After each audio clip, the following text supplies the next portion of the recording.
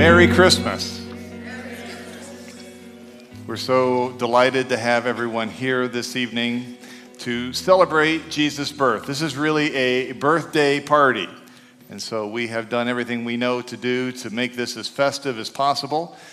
Later on, we're going to light the candles together, and I'll give you some instructions then. Afterwards, if anybody would like a little cupcake for Jesus' birthday cake, you're welcome to have some in the lobby area if you haven't already had some. We've been in a series here at Church Requel that we're calling a major minor series, and I would like to wrap that up with your permission tonight. And for those of you who are our guests, I promise I'll bring you right up to speed. For one thing, you might need to know that my name is Mark Pierce. I am the pastor here at Church Requel, and we're just always excited when we get to worship together here. The major minor Christmas theme has basically been this. We have been looking at 4 major lessons that we learn from 4 minor Christmas characters. These are characters that are in the nativity story, but they never make the nativity scene. So who would the 4th one be tonight? The 4th one, well, tonight we want to take a look at the life and the story of Anna. Now, don't get me wrong, we're still going to talk about Jesus and celebrate his birth. I'm not taking anything away from the manger scene. But we're going to look at that very first Christmas scene through the eyes of Anna. Now, you say, who is Anna? Anna gets 3 verses in Luke chapter 2. And Luke chapter 2 is the story of Jesus' birth. So let's get into it, shall we? Luke chapter 2, verse 36 begins this way. And there was a prophetess, Anna, the daughter of Phanuel, of the tribe of Asher. Like I say, the big focus, of course, is always on Jesus. After all, this is Christmas Eve, and we're celebrating Jesus' birthday tonight. But I want to look at that first Christmas through the eyes of Anna, and tonight, very briefly, we're going to learn 3 very important Christmas lessons that you can take home with you tonight and celebrate all day tomorrow. Lesson number 1 from Anna's first Christmas. I may be a nobody to the world, but I'm a somebody to God. I may be a nobody to the world, but I'm a somebody to God. Now, it is easy for us to feel like we are nothing special, especially at Christmas time. Now, I know for many people who are here tonight, this is a big family event. However, for many, Christmas is a time when some of us feel disconnected. I want you to know something important. No matter who you are here tonight, you matter to God. You're not a nobody. In God's eyes, you are a somebody special. Consider Anna. We read in verse 36b to 37, the first half is 37. Anna was advanced in years, having lived with her husband 7 years from when she was a virgin and then a widow until she was 84. Women in the first century had one thing that made them a somebody in their world. There was one thing that would make Anna a somebody in her world. Who they married, and then how many children they had. And we read that Anna's husband died when she was around 23 or 24. And now she's 84.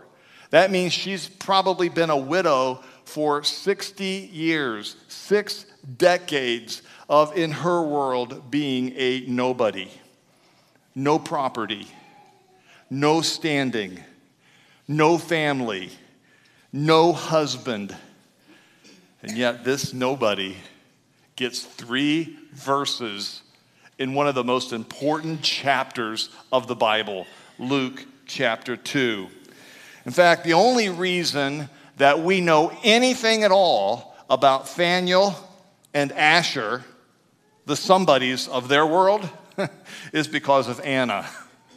Otherwise, we wouldn't know them at all. She was somebody special to God.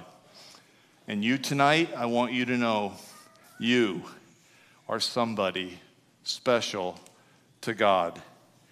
We read, the psalmist tells us this in Psalm 139, 16 and 17, that you, talking about God, you saw me before I was born. How precious are your thoughts about me, O God. You know that God knew you before even your parents knew you. In fact, God doesn't just know about you. God knows you.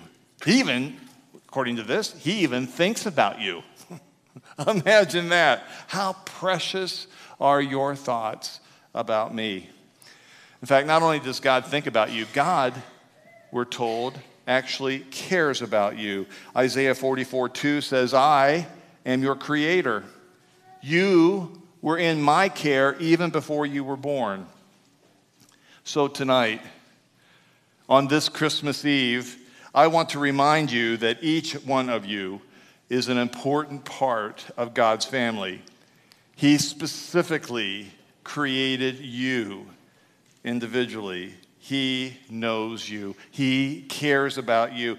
And he wants you to join him for his son's birthday party. Like Anna, you are not a nobody. You are somebody with God. Lesson number 2 that we learned tonight from the life of Anna, as we look at this first Christmas, the birth of Jesus, our Savior, through her eyes, through Anna's eyes, the second lesson that we learn is that I and you have been created to worship God. We've been created to worship God. Now, Anna knew something about worship. She took what the world thought was a negative and turned it into a positive. To her society, she couldn't be a wife. She couldn't be a mother. She couldn't fill her expected role that most thought gave her value. But Anna didn't focus on what she couldn't do. She focused on what she could do. Because she didn't have a family to care for, she did have time to worship, and so she went into the worship of God full time. We read this in Luke 2:37. She never left the temple, but she stayed there day and night worshiping God with fasting and prayer. You know, in our life today, we like to focus on what we can't do.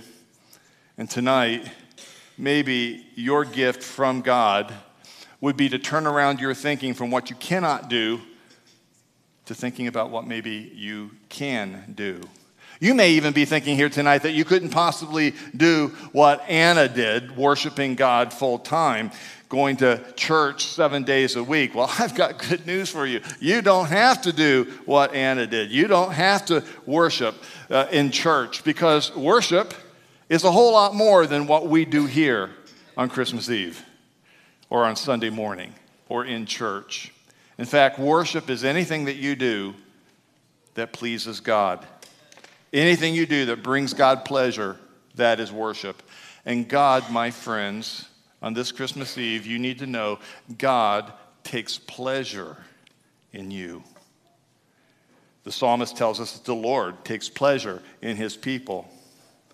So on this Christmas Eve, tonight, for just a moment, I want you to think about your present to God. I know you got lots of presents maybe that you got to figure, and family you got to see, and maybe some of you still have things that got to wrap. My sister-in-law still has to get her Christmas tree up.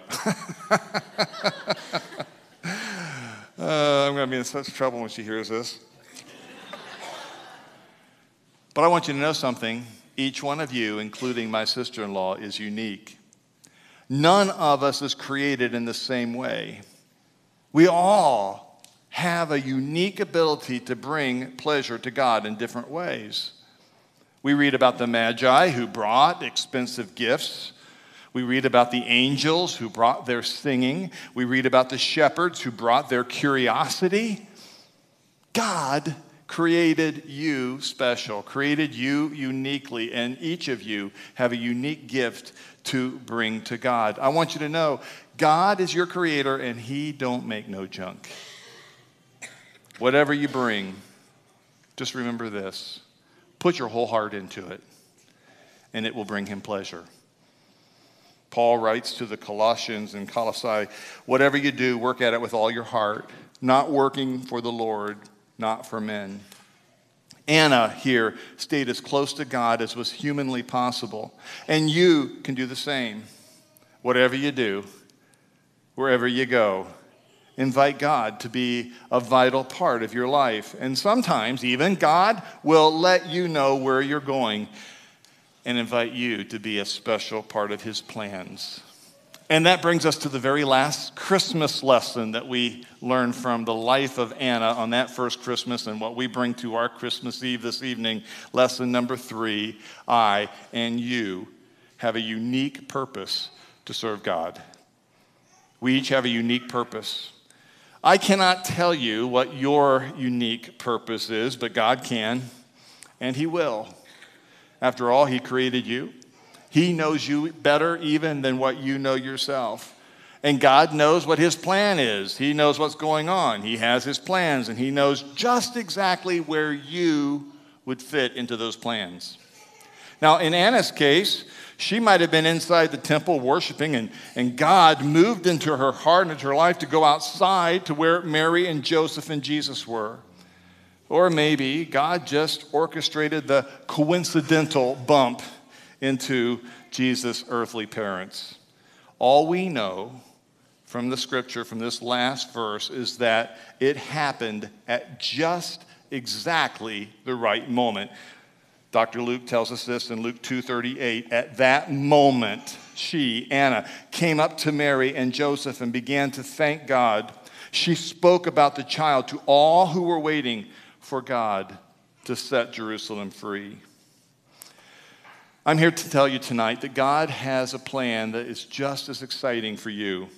A plan where you can help encourage others, just like Anna encouraged Joseph and Mary. A plan that will bring out the automatic thanksgiving from you so that you can be used by God. Because you know, when you get to be used by God, there is just nothing better. It is a gift from God that becomes your gift to everybody else. And this was nothing new in the life of Anna. God has been doing this all through the Bible with all the Bible characters, and he continues to do it for the 2,000 years since, and will continue to do it until the day he comes back. Everything finds its purpose in God and in his plans. Everything. Think of that. Again, back to Colossians, everything, absolutely everything, above and below, visible and invisible, everything got its start in him and finds its purpose in him. This same babe that we celebrate tonight in the manger is the same one who, with his very words, spun everything that you know in the universe into place. So when God says everything, he means it. Everything. Absolutely everything. And that everything includes you. Tonight, you may think that you're just here at a candlelight service, and it may just seem to you to be accidental or coincidental that you're here tonight, but I want you to know God has a reason for you to be here. He has a purpose for you, and he wants to reveal it to you. A purpose so amazing that it will give you reason to wake up in the morning and to keep you going all day long. A purpose that gives you the assurance that God is alive, that God is well, that God is working out his plan, and that God is using you and your unique gifts just exactly the way he created you, that you might bring him glory. If you're here tonight and you don't have that sense of purpose, I'm guessing that you may not also have that sense of peace that transcends all understanding. On this Christmas Eve, as we celebrate the peace of Christ, we remember that this is a tough world. It's not perfect. Evil does abound. Things don't work out the way that we want them to. And the only way that we ever know real, true peace is to know God's peace. And this gift to you from God can be yours on this Christmas Eve. Again, Isaiah 26:3, our last verse tonight. You, Lord, give perfect peace to those who keep their purpose firm and put their trust in you. Now, notice two descriptions of the people who received God's perfect peace in this verse that you can see up in front. Number one, those who keep their purpose firm. And two, those who put their trust in him. So how are you doing on those two? Do you know his peace? If not, check your heart on those two descriptions. Is your purpose firm? Do you know God's purpose for your life? Are you living out his unique purpose as best you know how to? And then secondly, have you put your trust in him tonight? Are you trusting him completely? Not just a belief in a historical Jesus who was born, but a resting trust. A trust where everything in your life depends fully upon him. A trust that makes a difference. A trust that relies. If you do that, and you give God your trust, he will give you his purpose, and he will give you his peace.